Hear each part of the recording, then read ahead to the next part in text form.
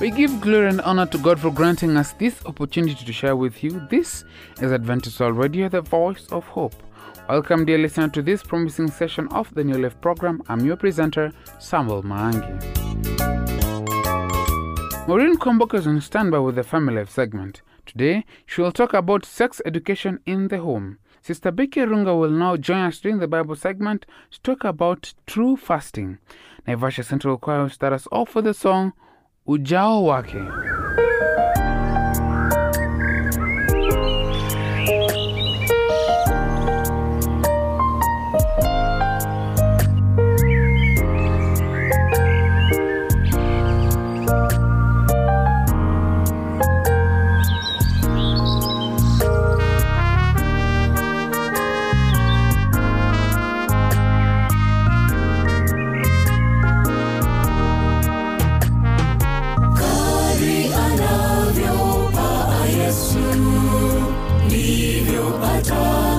Shuka Bwana, ujira wake mkononi, kutulipa kwa kila mmoja. Walomchoma ubavuni, wataiona sura yake. Ujao wake Bwana Yesu, utatisha kwa wengi faraja. Tutasimama vipi ndugu, tuloingoja kuja kwake. Ujao wake Bwana Yesu, itakuwaje? Siku tunazo mbele yetu, turekebishe njia zetu, ili ajapo Bwana Yesu, tuondoke tuende nyumbani. Tutasimama vipi ndugu, tuloingoja kuja kwake. Ujao wake Bwana Yesu, itakuwaje? Siku tunazo mbele yetu, turekebishe njia zetu, ili ajapo Bwana Yesu, tuondoke tuende nyumbani.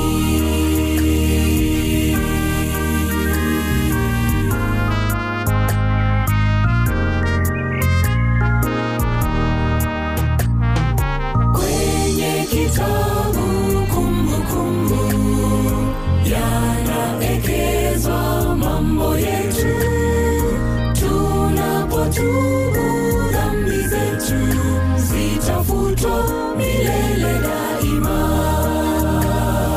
Itakuwaje ndugu yangu, siku ya kuja dada yangu? Ujao wake Bwana Yesu, kwako tisho au ni furaha? Tutasimama vipi ndugu, tuloingoja kuja kwake. Ujao wake Bwana Yesu, itakuwaje? Siku tunazo mbele yetu, turekebishe njia zetu, ili ajapo Bwana Yesu, tuondoke tuende nyumbani. Tutasimama vipi ndugu, tuloingoja kuja kwake. Ujao wake Bwana Yesu, itakuwaje? Siku tunazo mbele yetu, turekebishe njia zetu, ili ajapo Bwana Yesu, tuondoke tuende nyumbani.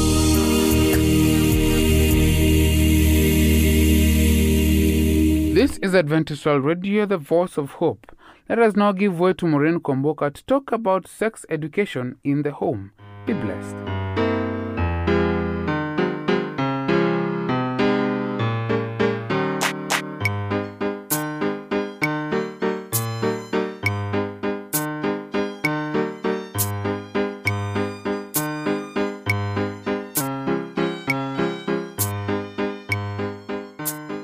Hello dear listener, welcome to today's Family Life program. Our title today is Sexuality, and we are going to major on the topic, Sex Education in the Home. When it was announced that this program will be about sex education, what was your response? Maybe you thought sexuality again. Isn't there enough about that on tele and radio now? You're right, there's enough too much. But unfortunately, it is usually not the kind of information we want our children to have. You see, it is so important that good people should teach about sexuality in a good way. First impressions are important. They are the most influential and the most lasting. As parents, you are the good people and you have the privilege and the responsibility of doing the telling. Can you imagine a parent looking at a newborn and saying something like this? I am going to put roadblocks in the way of your learning about sexuality in a good way. I want to assure a poor understanding about sexual things.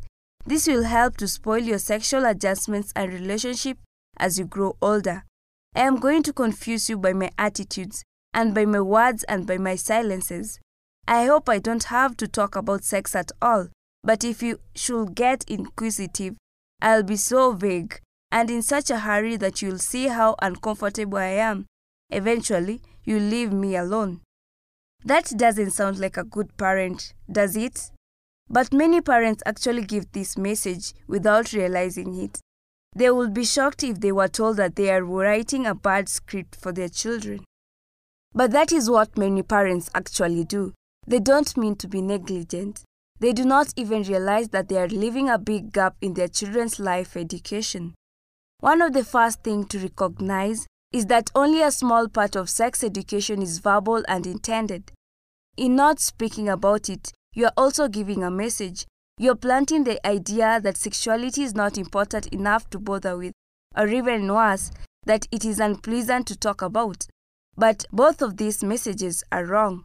In one interesting study, it was reported that 72% of the mothers and 63% of the fathers said they were the major source of sex information for their children.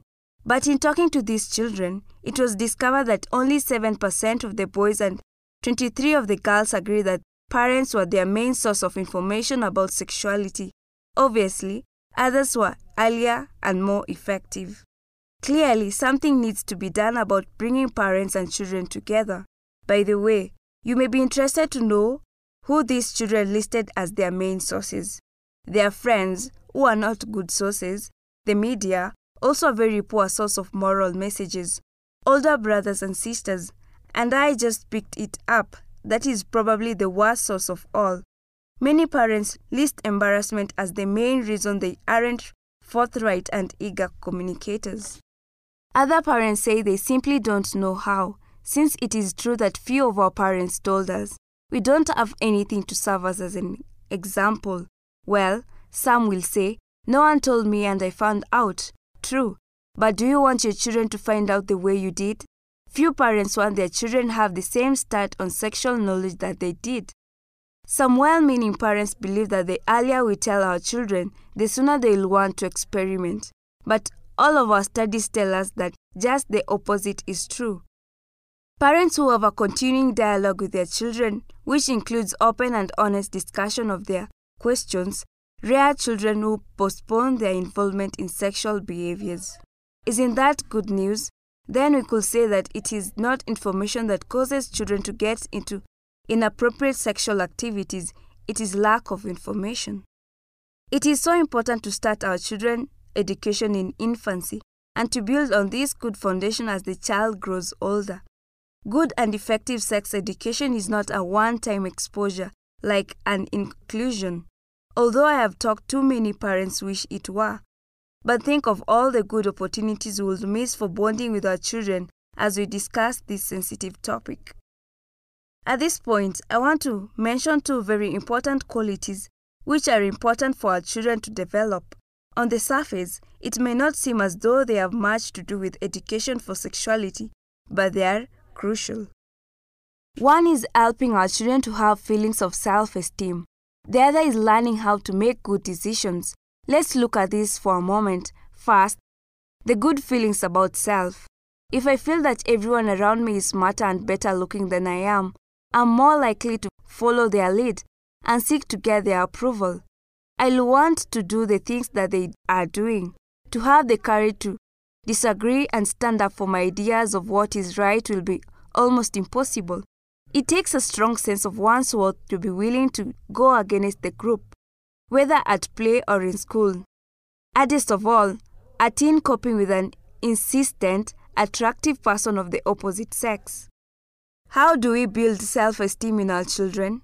By surrounding them from the very beginning with a constant feeling of you're special, you're wonderful, we love you. This accompanied by physical demonstrations of love hugging, patting and embracing. This gives the message you're valued. We were created to need this type of validation. God's word to us, the Bible, is full of expressions of God's love for us. It doesn't just say it once and expects us to remember. It repeats it over and over and also demonstrates it by the gifts of His love in so many areas of our lives.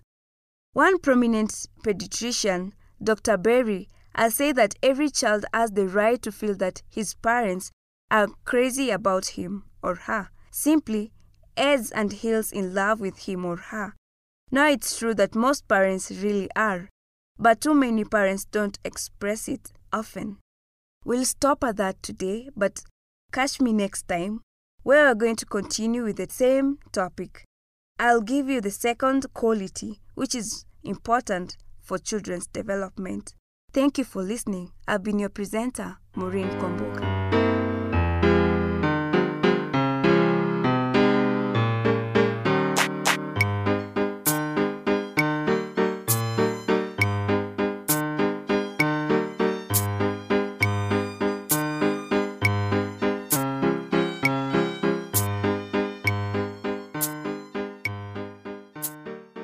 We appreciate those who have given us their thoughts concerning this program. We are here just for you. For those who've never communicated to us, you can start today by writing to the producer, Adventist World Radio, P.O. Box 42276, code 00100, Nairobi, Kenya. Our email address is awrnairobi@ek.adventist.org. Here's a song, Hivi Nilivyo, by New Life Youth Choir.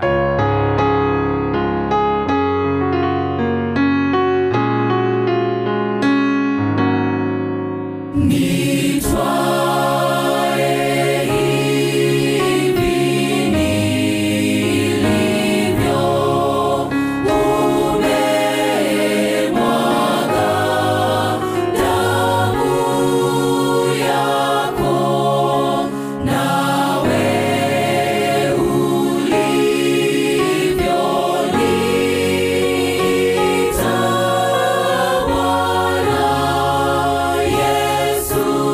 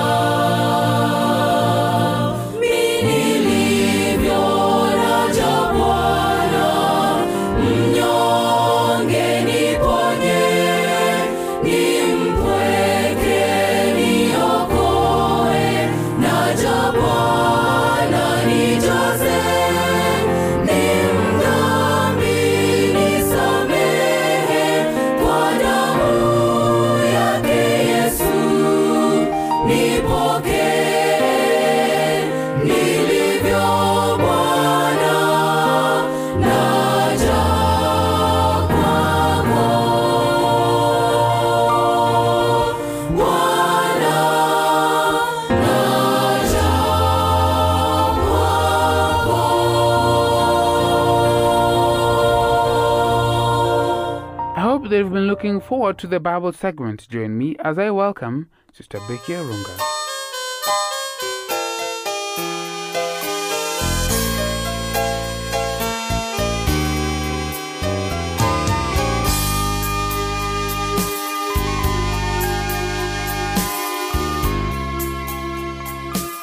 How beautiful it is to be in God's presence, to know what God has in store for us, and to teach us that which He desires us to do. I want us to think and understand what God has prepared for us. We may not be able to comprehend it in its entirety, but surely God has been faithful to all of us, and we are able to know that as long as we live, we hope and have this hope that burns in our heart, a hope in the coming of the Lord. I am Becky Arunga. Let us pray. Our dear Heavenly Father, it is a privilege to be in your presence and to know your word of truth.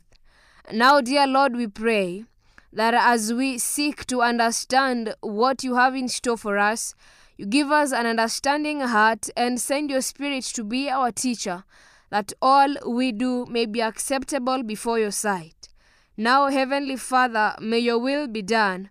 In Jesus' name, amen. Beloved of God, oftentimes we learn about prayer, and sometimes we add to it fasting. And God teaches us on how we should approach Him, worshiping Him in truth and in spirit. But even so, the Lord has a reminder to each one of us as to what we need to do when we seek His face in prayer and fasting. I don't know whether you have experienced it, but sometimes you take time to pray and fast only to realize that you are hungry at the end of the day and you do not feel like you have earnestly sought the face of God.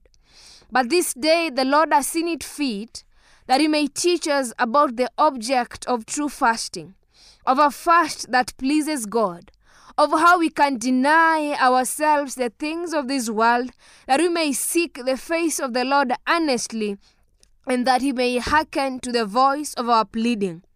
Now, to anyone who has something that they need the Lord to undertake in their lives, sometimes it is important that we not only pray, but also fast. But how be it that after fasting we sometimes feel like our prayer has not been answered, or that our fast has made us more fatigued than closer to God? The book of Isaiah gives us an account of what God desires that we may do even in seeking Him in truth and in spirit.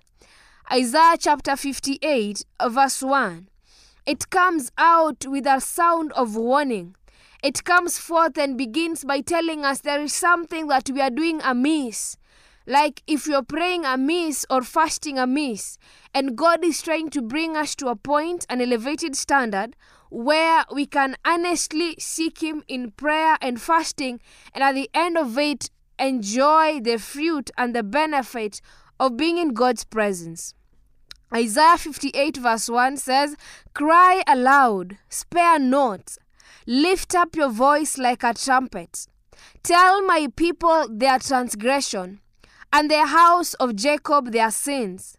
Yet they seek me daily, and delight to know my ways, as a nation that did righteousness, and did not forsake the ordinances of their God. They ask of me the ordinances of justice. They take delight in approaching God." Beloved, as the end of verse 2, we see a people who have the desire to seek God. We see people who desire and delight to know the ways of God. The people who do righteousness or appear to do the same. The people who honestly seek the face of God. And so they ask the Lord, "We have been this faithful. We have been this righteous to you. But how be it that when we fast, you don't see it?" It is a genuine concern of someone who honestly is seeking God, but is wondering how come his prayer or her prayer is not being answered. And verse 3 says, "Why have we fasted," they say, "and you have not seen? Why have we afflicted our souls, and you take no notice?" In fact, this is what now the Lord says, The Lord is saying, people are asking, why have we fasted and you haven't seen? Why have we afflicted our souls and you take not notice? In essence, it's like, Lord, we have cried unto you, but you don't seem to understand. But this is what the Lord has against us. This is the charge He is bringing to tell us the reason as to why that which we seem to do or think we are doing is abominable before His sight. He proceeds to say, in fact, in the day of your fast, you find pleasure and exploit all your laborers.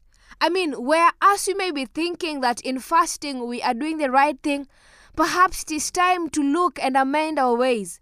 Consider what we have been doing. The Lord is saying, in the day of your fast, you find pleasure and exploit all your laborers. Now, how be it that when you are denying yourself, the Lord is saying you find pleasure and exploit your laborers. Let's see further what He says. Indeed, you fast for strife and debate, and to strike with a fist of wickedness. You will not fast as you do this day, to make your voice heard on high. In essence, God is saying, maybe we are just fasting to be seen. We are just fasting to compare ourselves. Remember the Pharisee and the tax collector? The Pharisee was praying and saying, God, thank you, for I am not that tax collector. I pay tithe, I fast twice per week. And he went on and on to state his good deeds. Maybe, beloved, it is the motive of our fast that is making it an abomination before God. Verse 5 says, is it a fast that I have chosen, a day for a man to afflict his soul? Is it to bow down his head like a bulrush and to spread out sackcloth and ashes?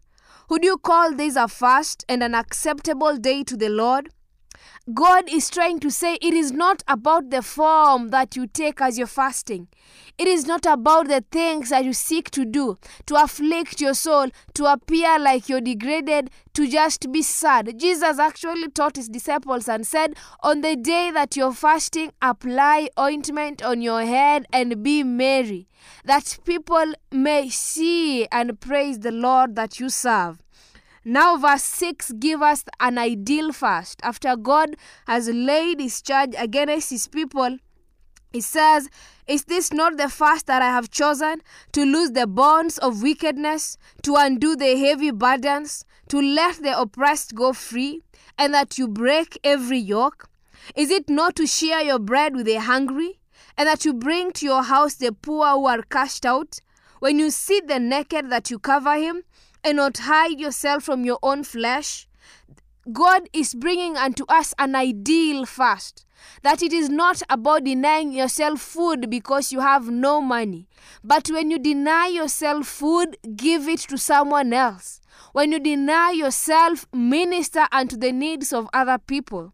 Do the good work of an evangelist. Like the Good Samaritan, Jesus bade the people and said, go and do likewise. And we remember the story in Matthew 25. Jesus says, in the last days they shall separate the goats from the sheep. And Christ will say, I was hungry and you fed me. I was thirsty and you gave me drink. I was naked and you clothed me. I was in prison and you visited me. And the saints shall ask, Lord, when did we see you naked and clothe thee? When did we see you thirsty and give thee drink? And Christ shall say, verily I say unto you, whatsoever you did unto the least of my brethren, you did it unto me. Beloved, it is a high time we woke up from our spiritual slumber and complacency and did the righteous acts of mercy and gone a step further to minister to the needs of they that are around us. Now, what is the effect of fasting as God requires? Verse 8, then your light shall break forth like the morning, your healing shall spring forth speedily, and your righteousness shall go before you. The glory of the Lord shall be your rear guard. Some of us have fasted to be healed, for our friends to get well. Now God is saying, your healing shall spring forth speedily. Your healing shall spring forth speedily if you fast as He desires. Beloved, I don't know what you want. But God is saying, if you extend your soul to the hungry and satisfy the afflicted soul, then your light shall dawn in the darkness, and your darkness shall be as the noonday. The Lord will guide you continually and satisfy your soul in drought and strengthen your bones. You shall be like a watered garden and like a spring of water whose waters do not fall. I don't know whether it is your desire to experience the blessing and the joy of the Lord. It is by true fasting. It is by truly seeking Him as He has given us and taught us in His Word. I bid you to study Isaiah 58 in your own free time and look through those statements one after the other and see how it is that you can be of significance, great significance in the house of God. The Lord desires that we all receive such blessings. I pray that you and I may experience such a blessing in our lives. Let us pray. God, you are always there for us. You have reminded us and taught us of what it means to truly fast and seek your face. It is a difficult thing for us to attain on our own, but I pray for your divine presence and your peace that surpasseth human understanding to be with us and attend to us even as we seek your face in prayer and fasting. Now guide us, blessed Redeemer, in Jesus' name. Amen. I am most grateful you found time to be with us. May the Lord bless you and teach you what it means to have a true fast. Till next time, be blessed.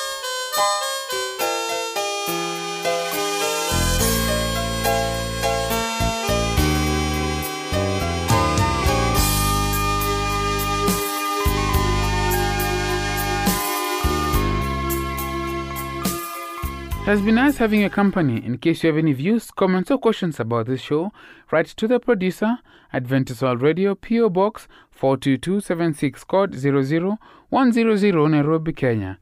Our email address is awrnairobi@ak.adventist.org. Until next time, I've been a presenter, Samuel Mangi. Remember, stay safe, stay blessed.